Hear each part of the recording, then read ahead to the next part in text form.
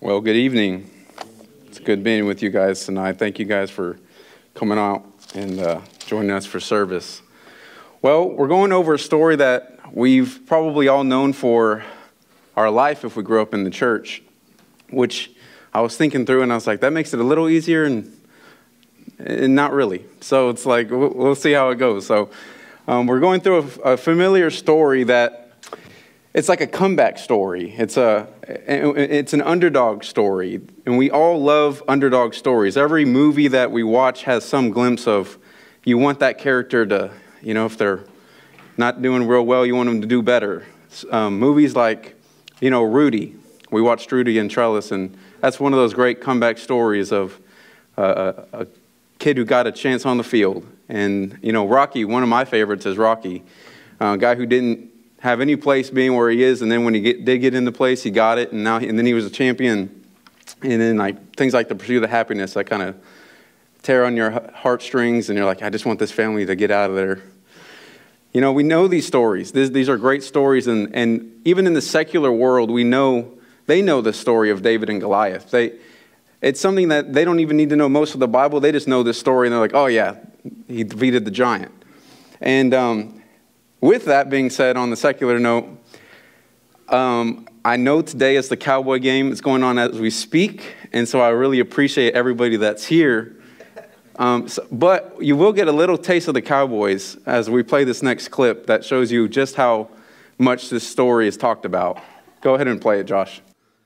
I was going over David and Goliath, and God gave me a revelatory gift. He showed me something in this. He said, I use great moments to pull greatness out of great men. I did not send David to slay Goliath. I sent Goliath to prove to David that what resides in him is a giant slayer. And I want my young Dallas Cowboys to know, those young Davids to know, this giant that sits before you today, he is not for your destruction, it is for your construction. You will show the world that you will slay this giant. I saw that clip a couple months ago, and I was going back and forth on if I really should do it and show it. But when I found the Cowboy game was today, I was like, okay, I got it. I'm going to play it.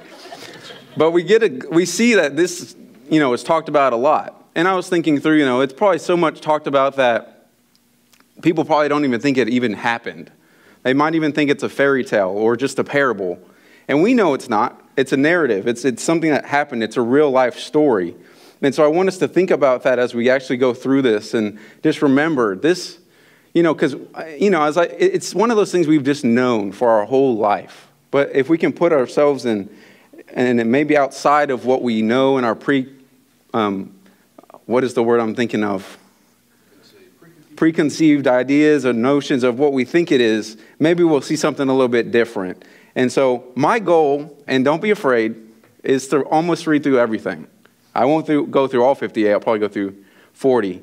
But bear with me, I feel like whatever I forget to say, hopefully by reading through the passage, it says it for us and we can learn a little bit from it. So we'll read through in chunks and we'll do the first 11 verses here. And also forgive me, I've read this very much, like a lot this past week, and I still can't pronounce correctly, so I'm going to mispronounce words. It says, the Philistines gathered their forces for war of Socoh in Judah and camped between Socoh and Azekah in Ephes-dammim. Saul and the men of Israel gathered and camped in the valley of Elah, and they lined up in battle formation to face the Philistines. The Philistines were standing on one hill, and the Israelites were standing on another hill, with a ravine between them. Then a champion named Goliath from Gath came out from the Philistine camp. He was 9 feet 9 inches tall, and wore a bronze helmet, and bronze scaled armor that weighed 125 pounds. There was bronze armor on his shins, and bronze javelin was slung between his shoulders. His spear shaft was like a weaver beam, and the iron point of his spear weighed 15 pounds. In addition, a shield bearer was walking in front of him. He stood and shouted to the Philistine in battle formation. "Why do you come out to line up in battle formation?" He asked them. "Am I not a Philistine, and are you not servants of Saul? Choose one of your men and have him come down against me. If he wins in a fight against me and kills me, we will be your servants. But if I win against him and kill him, then you will be our servants and serve us." Then the Philistine said, "I defy the ranks of Israel today. Send me a man so we can fight each other." When Saul and all of Israel heard these words from the Philistine, they lost their courage and were terrified. So we see that the Israelites are lined up on two sides. They're all both on a hill, and there's a valley in between. And really, it's very interesting. If you do go out onto the valley, you're kind of exposing yourself. Like you're subject to getting shot at, not obviously with a gun, but with a sling. You're exposed. And so they're up on this hill, and they're both playing this little hide game. And we see the Goliath comes out, and this is where the Philistines have the superior advantage. They have this guy who, my text says 9 feet, 9 inches. And as I read, there's a very debated topic on whether he was that tall. For the sake of today, I'm going with he was this tall. And it just makes it a little bit cooler. But there's another thing I'll mention in a minute on why he might have been just that tall. But he's probably, I've done something. He's probably as tall, maybe a foot less than this ceiling. I've measured this before, but I've forgotten. But that's a tall guy. Like, even for me, that's a little bit tall. And David was probably much shorter than me. We see in this that they call him the champion. And something else I noted in studies was this word champion in the Hebrew. I won't mention what it says because I don't know how to pronounce it. But the meaning of it is a man between the two camps, or a man of the space between, which I found very interesting because obviously this is a man who's saying, I'll fight on behalf of the Philistines. You just need to pick a man for the Israelites. I don't fully know in studying why. It wasn't very clear that it was a common thing they did to have just a single combat. But with that name and the story, that's just how it played out. And so maybe if y'all know, like Shannon said, she'll be judging me because she's going through the 1 Samuel in her class. Maybe she'll find out for me. But we see that he calls out and he just wants one-on-one single combat, which, we know prevents bloodshed from everybody. Nobody else, it's funny. Nobody, only one person has to die on behalf of the whole people. But I just laughed because at the end of the story, that doesn't happen. We'll get there. But many of the sources may have said that this wasn't an uncommon way of practicing. Another thing I noted that was kind of curious was the shield bearer. And I'm thinking, okay, if this dude's as tall as he says, has this armor, and he weighs as much and has this stuff, why does he need a shield bearer? Why you need more in front of you? And I felt bad for that dude. I just was man, you're going to die first. But one of the things that I found out with shield bearers was a lot of the time, they were only used for when you were doing the slingshot. And so it was also very interesting to find out why do you need to have a shield bearer if your main form of combat is not slingshot, it's, one-on-one, fighting with a sword. So this is maybe where I'm going into a speculatory, I did some research. I was very interested to find out some things about Goliath. Possibly he might have had familial isolated pituitary adenoma, which is like a tumor in his pituitary gland, which the symptoms are eye loss and gigantism, which, whether you think that happened or not, I was like, okay, well, I read, he might have had a shield bearer so that it helped him see all that he needed to see.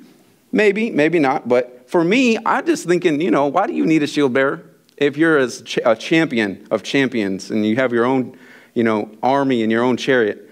So it could be that he may not have needed it for protection, but it helped him kind of see. That's something else, Shannon, that you can maybe kind of do for me after this. So, but we see a key thing that we notice in this passage after he said this is in verse 11. It says, when Saul and all of the Israel heard these words from the Philistine, they lost their courage and were terrified. So there's two things here. We see that Saul, it's noted, when Saul and all of Israel. And so we know that Saul was the leader. He was the king. And he is the one that people look up to. He's the one that people are like, all right, well, he's calling somebody out. Maybe it should be our king. But we can see that he's kind of afraid. Even Goliath's like, aren't you guys servants of Saul? It kind of sounded like a jab. Like, y'all are servants of Saul. Like, Saul, you come on out and you fight for your people. And I got a glimpse of, in Proverbs 29:18, where it says, where there's no vision, the people perish. And it seemed like Saul, he had lost that. And these people were they were like, oh, well, if my king's not going to do anything, then I'm not going to do anything. The other thing was, we know from 1 Samuel 9:2 that he was head and shoulders above any other person. So he was, not only is he the king, but he's the tallest. So, okay, in retrospect, he should still be the one to go out there and fight because he's the tallest.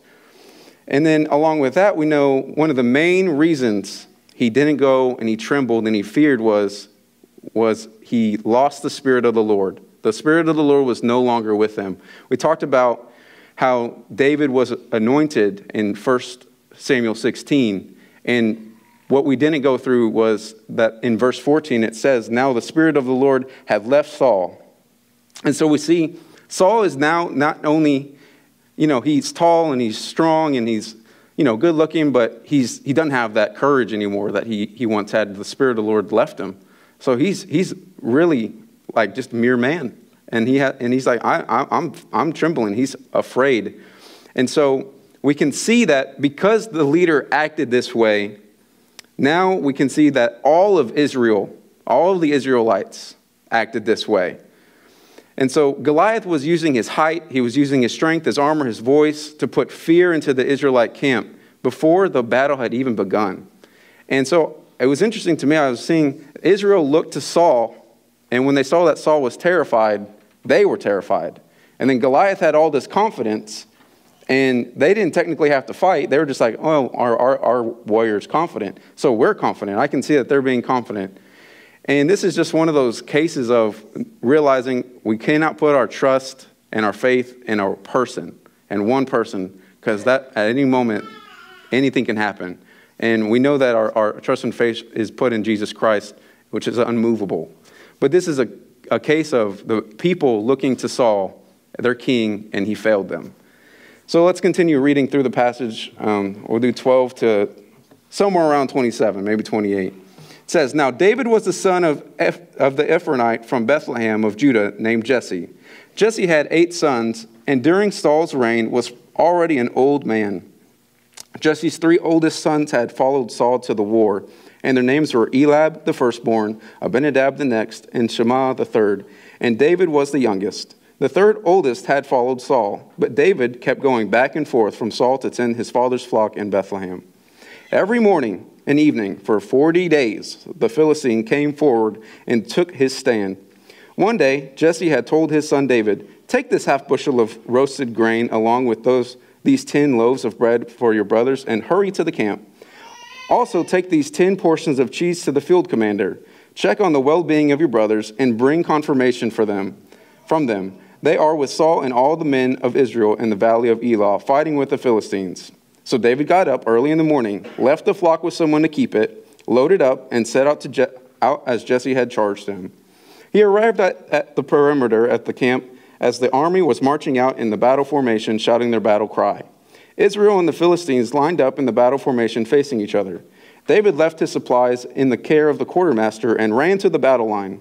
When he arrived, he asked his brothers how they were. While he was speaking with them, suddenly the champion named Goliath, the Philistine from Gath, came forward from the Philistine battle line and shouted his usual words, which David heard. When all the Israelite men saw Goliath, they retreated from him, terrified. Previously, an Israelite man had declared, do you see this man who keeps coming out? He comes to defy Israel. The king will make the man who kills him very rich and will give him his daughter. The king will also make the family of that man's father exempt from paying taxes in Israel. David spoke to the men who were standing with him. What will be done for the man who kills the Philistine and removes this disgrace from Israel? Just who is this uncircumcised Philistine that he should defy the armies of the living God? The troops told him about the offer, concluding, that is what will be done for the man who kills him. So we see that now David's on the scene. He's in the picture now, and he is, for 40 days, this giant has come out and is taunting God. He's saying, I'm thinking through things that he might have said, and it just cannot be kind words, but probably like, y'all are so weak, you're so small, you must have a terrible God, he doesn't love you, you don't have any confidence, it's over and over and over. And it's just like, to me, I was thinking, if somebody that I loved was getting taunted at like that for 40 days, I'd hope I'd do something. Like they didn't do anything for 40 days. They just sat there in fear. That just sounds agonizing in and of itself, to be honest. But for 40 days. But the key verse here we see is in 26. While the men were afraid and their leader was hiding behind fear, it looks like David's become a little stunned. He's a little curious as to why no one's doing anything. And I got a sense that he was a little bit angry. But he also is probably one that's looking up to these people. He's like, he wants to be, a mighty warrior. And he's like, okay, but these are the people I'm looking up to. Y'all aren't doing anything. And so he's stepped into a leader role. And we kind of get a glimpse now of why God chose David. And we get a glimpse of his heart. And two things that, are in this passage is the language. The Israelite man that spoke, he used language such as, do you see this man? As in reference to Goliath. And he also goes, he has come to defy Israel. But David was like, man, who is this uncircumcised Philistine? Now, the circumcision we know was established in the Abrahamic covenant as a sign that they were with God. And so David knew that this man was not of God. He automatically knew, which did not cause him any fear at all. He's like, okay, he's not of God. He's against God. He literally hates God. I have no reason to fear this man. Okay, he's just not of God. The next statement he says is, he should not only defy just Israel, but the armies of the living God. So David saw that this was not just about making Israel weak and look bad. It was more than that. It was the fact that he was belittling and making fun of the living God. That's what got to him. And so we see that it was deeper. David got a glimpse that it wasn't just a man, and it wasn't just about Israel. This was a fight much bigger than him. And we see one thing that was interesting in studying 1 Samuel 16, God pushes his name, Samuel. I knew that. And he says, find somebody after my own heart, not height. And it's interesting that David's first challenge that he faces is a guy that's very, very tall. And he had the choice to be like, maybe this ain't for me right now. He didn't play any of that. He literally said, I don't care how tall you are. You don't like God. You're done. He didn't look past his height at all. It was very interesting. So we can see that David had that heart after God, and he understood what God saw. And so now we get into a little bit of brotherly controversy, some jealousy in verses 28 here. He goes, David's older brother Eliab listened as he spoke to the man, and he became angry with him. Why do you come down here? He asked. Who do you leave those few sheep with in the wilderness? I know your arrogance and your evil heart. You came down to see the battle. And David replied, what have I done now? Protested David. It was just a question. When he turned from those beside him to others in front of him, he asked about the offer. The people gave him the same answer as before. All right, well, I don't have any brothers, but I do have siblings. And this sounds just like them. They're just going at it. Like, this is definitely not their first time getting into it. And he's like, okay, what have I done now? I'm just out here asking questions. All right, I just want to know some things. And honestly, as I put myself in Eliab's shoes, if I had a little brother and I was the one who was supposed to fight war, I was the one who was supposed to be king, I'd probably be a little upset at him too. Like, okay, little, go away. Like, this is our thing. We're fighting. You go be with the sheep. Like, aren't you being with the sheep? Like, one of the interesting parts was the Bible, it literally says in verse 20 David got up in the morning, left the flock with someone to keep it. And I love that it says that right there, as Eliab is also criticizing him for saying, aren't you supposed to be leaving something with the sheep? And we realized, we read earlier, I did. I got it. Like, that's my job. I had someone keep it, and now we're good. But he's trying to find anything at David to make him feel bad or to make him feel like he shouldn't be there. But we see that Eliab got angry and resentment in his heart. And it probably was because he was probably resentment at David because he was supposed to be king and now he's king. He's the anointed one. God chose him. And so now he's feeling like, you stole it from me. And now he's trying to guilt him and saying, don't you have responsibilities? Like, go away. And the next thing we see is he thought he knew David's heart. See, he mistaken David's confidence, for arrogance. Just because David had the strength, the courage, and the vision because God gave it to him, Eliab took that as, oh no, that is not from God. That's arrogant and an evil heart. Aren't we glad that God chose David and not Eliab? Because he did not see through all of this. And the last thing, point 3 in this controversy with his brother, it is possible too that he looked not only down to his age. I do believe that he was making fun of his age and just saying, this kid brother, like, you've come down because you're not used to this. You're not used to battle like us. And so you're just trying to get one of us to go out there and fight so you can watch. And so I can kind of get a glimpse of maybe these reasonings of why he would act this way. But we see really the main thing with Eliab was he was ultimately afraid. He was angry because his little brother, David, was right.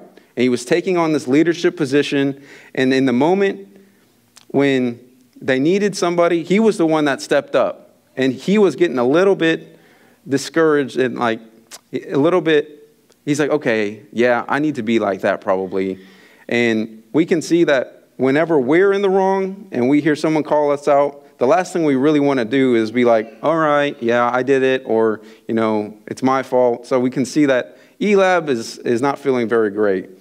But for David, he's ready to fight. And so we see going on to the next verse, that he goes to Saul. So in 31, what David said was overheard and reported to Saul. So he had David brought to him. David said to Saul, don't let anyone be discouraged by him. Your servant will go and fight this Philistine. But Saul replied, you can't go fight this Philistine. You're just a youth, and he's been a warrior since he was young. David answered Saul, your servant has been tending his father's sheep. Whenever a lion or a bear came and carried off a lamb from the flock, I went after it, struck it down, and rescued the lamb from its mouth. If it reared up against me, I would grab it by its fur, strike it down, and kill it. Your servant has killed lions and bears. This uncircumcised Philistine will be like one of them, for he has defied the armies of the living God.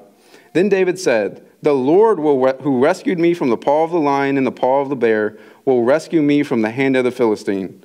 Saul saw David, go. Saul said to David, go, and may the Lord be with you. All right. Well, Saul hears about this, and David is coming to him, and we see that he just now got basically told off by his brother. And now he coming to Saul, and he's saying, Saul, I'll fight for you. I can do this.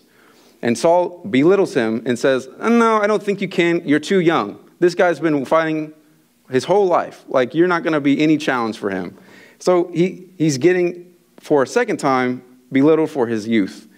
And but that did not stop him. He didn't, I'm thinking through, maybe, if I was David, maybe I am too young, but, maybe I shouldn't be here, listening to these people. Not a single budge. He didn't move. He responded with confidence. He had a strong faith. He was young, but he had a strong faith. He had the Spirit of the Lord in him. Nothing was going to move him. Let's see. He responds again. This is the second time in the Bible. He says, this is an uncircumcised Philistine, and he will be like the lion and the bears that I fight. He's equating him, this tall giant, to just, I do this all the time. They come near the sheep, they die. This guy comes there, are my people, he dies. Like he's not budging. It's a very strong faith that he has. Very, very strong faith. And also he says, and he's defied the armies of the living God, emphasizing that this man is not of God and that he needs to fight because he hates God. Goliath, not David. He gives credit to God. We see it in the verse we just read. The Lord who rescued me from the paw of the lion and the paw of the bear will rescue me from the hands of the Philistine. And I think that's why he was so confident. We can see he was not saying, oh, I'll do it. Like, I think I can do it. He's like, I'll do it because the Lord will be with me. The Lord will be the one to do this. I'm only going to be a vessel. So now we get to the battle, and we'll read through the battle part here. Then Saul had his own military clothes put on David. He put a bronze helmet on David's head and had him put on armor. David strapped his sword on over the military clothes and tried to walk, but he was not used to them. I can't walk in these, David said to Saul. I'm not used to them. So David took them off. Instead, he took his staff in his hands. He chose 5 smooth stones from the weighty and put them in the pouch in his shepherd's bag. Then with his sling in his hand, he approached the Philistine. The Philistine came closer and closer to David, with the shield bearer in front of him. When the Philistine looked and saw David, he despised because he was just a youth, healthy and handsome. There we go again. He said to David, am I a dog that you come against me with sticks? Then he cursed David by his gods. Come here, the Philistine called to David, and I'll give you I'll give your flesh to the birds of the sky and the wild beast. Okay, we'll pause right there. So we see that he tries to put on the clothes, it doesn't fit him, and so he goes to what he's used to. And what he's used to is being a shepherd, he uses a slingshot. And so we see that Goliath is trying to get closer and closer. This is me just playing with the theory I had at the beginning, but I brought up the pituitary tumor. It's possible that it would be hard to see David, especially with how small he is. And so he's getting closer and closer. But as well as that, he's probably expecting, like we talked about, man-to-man combat. So he's wanting to get closer to him to fight. And when he sees him, he's like, oh, this is a joke. Like, the Israelites think I'm a joke because you brought this little kid out. And then the moment he says that, he curses at him, and he looks down on his youth, and he's like, this should be an easy fight. Like, this is over before we know it. And he says, am I a dog that you come against me with sticks? He was offended. Further, he cursed David by his gods. And when Genesis 12:3, it says, I will bless those who bless you, and whoever curses you, I will curse. So we can see that the moment he started doing this, and David was in the spirit of the Lord, it was not going to be pretty for Goliath. Lastly, he tells him to come here, and he will give his flesh to the birds and the wild beast. And so now David responds. Now, Goliath's come at him. So now he gets to come at him with his words. And we have this really great monologue here. David said to the Philistine, you come against me with a sword, spear, and javelin, but I come against you in the name of the Lord of armies, the God of the ranks of Israel. You have defied him. Today the Lord will hand you over to me. Today I'll strike you down, remove your head, and give you the corpse. I lost my place. I'll give the corpse to the Philistine camp, to the birds of the sky and the wild creatures of the earth. Then all the world will know that Israel has a God. That's important. And this whole assembly will know that it is not by sword or by spear that the Lord saves. For the battles is the Lord's. He will hand you over to us. So we can see the confidence and the spirit-filled just faith that's driving David here. He says, you come to me with sword, javelin, you have all this stuff on me. That doesn't matter to me. You know what matters to me? You hate my God. And now that you hate him and you've been taunting him, you're going to die. Like it's so crazy. Like he just does not budge.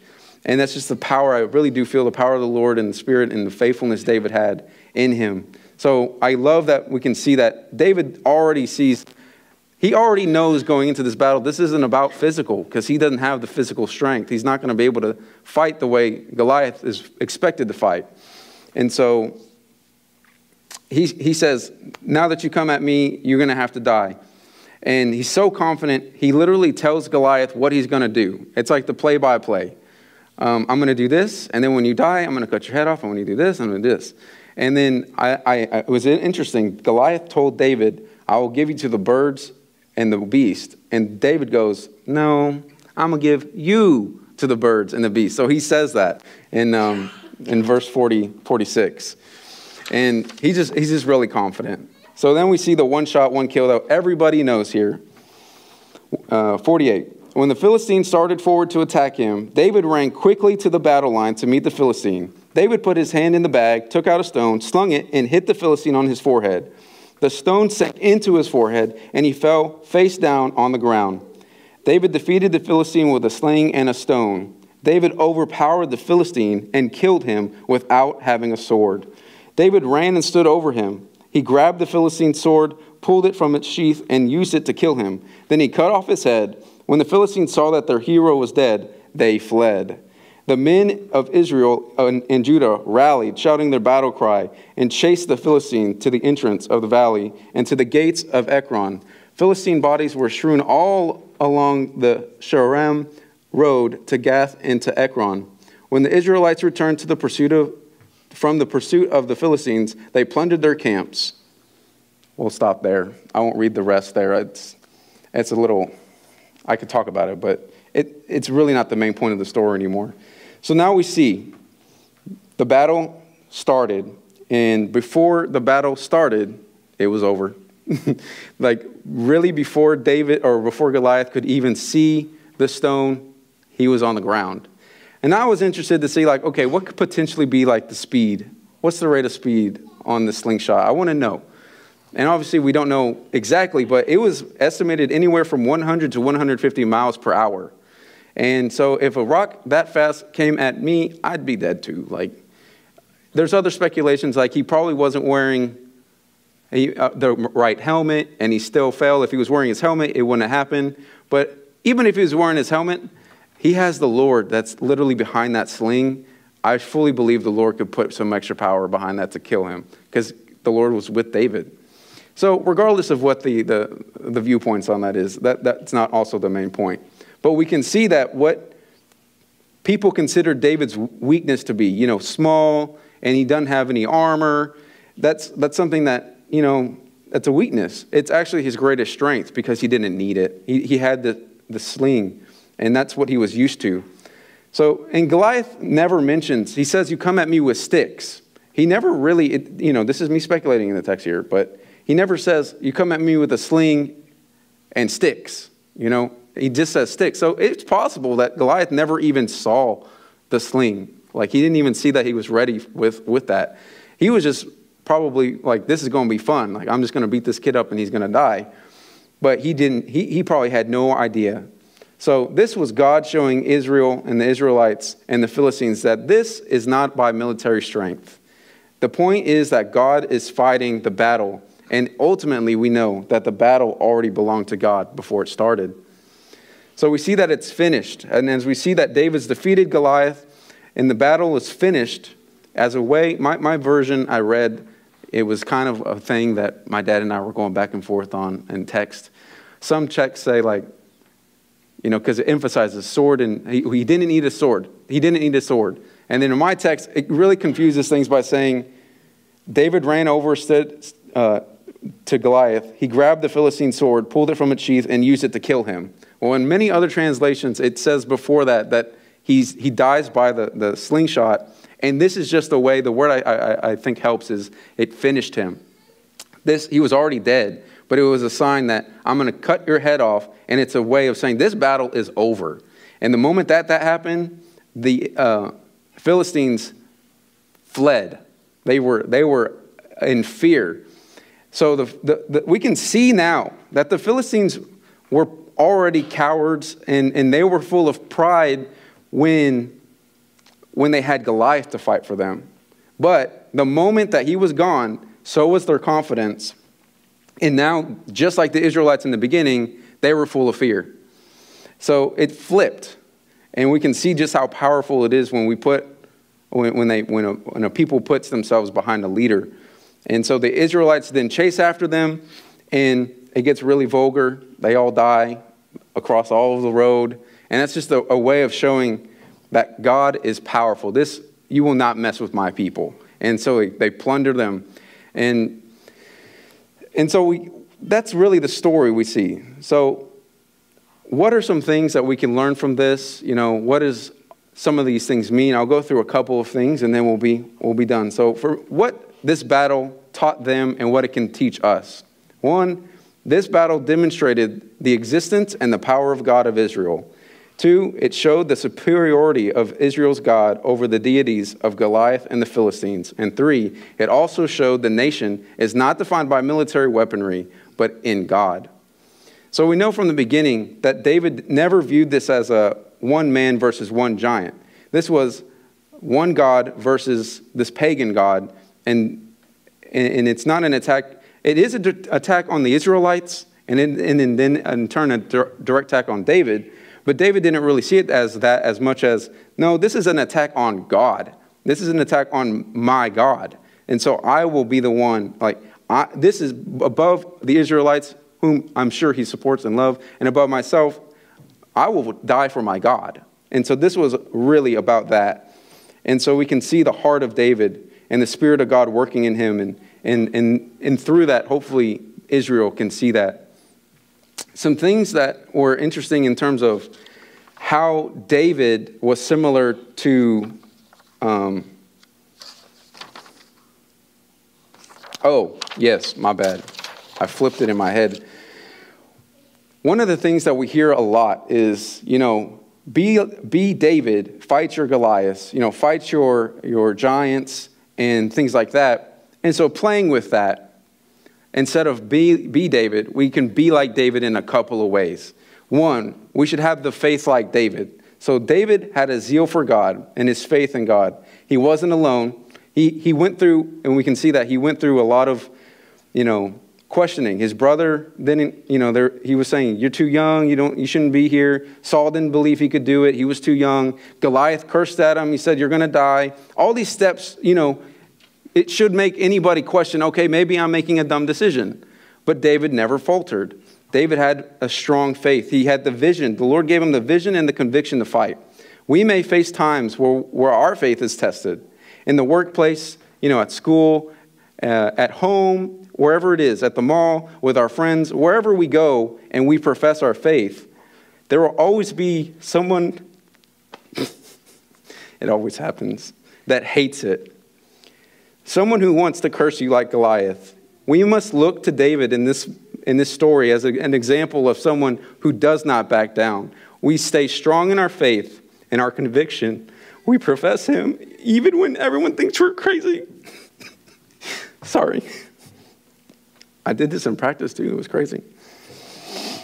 This should be our goal. In these moments, we must also remember if we profess Christ, he's chosen us to be warriors for him. Be the leaders wherever we go. Can people look to you in that aspect? Second thing, David was ready. David is an example of someone who was faithful because he was called, but also he was a shepherd and he took his job seriously. He meditated on God's word and he had him guide his heart and his mind. When it came to defending and fighting, David probably was in the field constantly practicing the slingshot. He didn't sit there and say, I wish I was in the battle like my brothers. I wish I could be them. He's like, no, God gave me the task of being a shepherd, so I'm going to fulfill that task as however that looks. And so he fulfilled that task, and he was faithful. And when it came time, when he was chosen, it wasn't because of, it was because he was ready. He was doing the things that God wanted him to do before God told him to do it. And that was the reason God chose him. So God can accomplish any task and anyone for his purpose, no matter how young we are, like David, or how old we are. This story shows the importance of it's a heart. Young and old, it's about your heart. How are we practicing our faith? How are we showing our faith to other people? Do we have the full zeal? Are we ready to serve the Lord when no one's calling us to serve the Lord? Or when we're not called to be at the forefront. When we're not called to preach, are we ready? It says that in the Bible, be ready in every season. And David was ready in every season. And so the Lord can use a ready heart. That's another thing we can be like David. And a couple of things on how this points to Jesus, because a lot of this, and I won't go through all of them, because some of them, I was like, okay, I feel like you're stretching that a little bit, but there are some things in this story with David and Goliath that it points directly to who Jesus is. See, so Jesus came from the line of David, and in 2 Samuel 7, God tells David that one of his line would be the descendant of him to reign on the throne over the people of God. See, Jesus was anointed by God just like David. Just like David, Jesus was sent by his Father to his brothers and disciples. His brothers, just like David, they didn't think he was rejected, basically. Like, we know that Jesus was rejected by men, by his disciples. They were asking him, we want to see the works. And that comes from John 7:5. So his disciples didn't believe in him just like David. No one believed David. And Jesus spoke, and so did David spoke about God and his faithfulness and taught God, and he had the heart of God. So did Jesus. David and Jesus are both show aspects of meekness, God-fearing, and they had humility. David and Jesus trust in the Lord to deliver them and not in human strength. And we see, just like David, who stepped in place, Jesus wins the victory for us in his death, burial, and resurrection. And that's the point. No one, we like to say to be like David. Well, we can't. Because David in this story is the intercessor for Israel. And for us, we know that God, we can't defeat the giants of our life without the intercessor coming. And Jesus did that. He came on behalf of all of us. And he died, and he did that for us when we did not deserve it. And he fought our battles. All the sin that we face every single day, he's defeated it. All the things that we face in moving forward, all the shame we feel, and even death, he fought. And on that cross, he was the one who interceded for us and gave his life for us. So that's the point of this story at the end of the day. David is an example of one who came as an intercessor for the people and saved the Israelite people. And in that way, God sent his son and saved us, a people who are not worthy, who are just like the Israelites. We're fearful all the time. We cower away. We get afraid when somebody hates our faith, and when people are questioning our faith. We are just like the Israelites. We're not like David in this story. But thanks be to God that he sent his son for us. And on that, I'll pray. Dear Lord, I just thank you so much for this story, this famous story that you've given us in this narrative. Lord, I just pray that you show us areas of our life that we are too fearful for whatever reason to share our faith, that we would step out in confidence. Lord, you tell us that you don't give us a spirit of fear.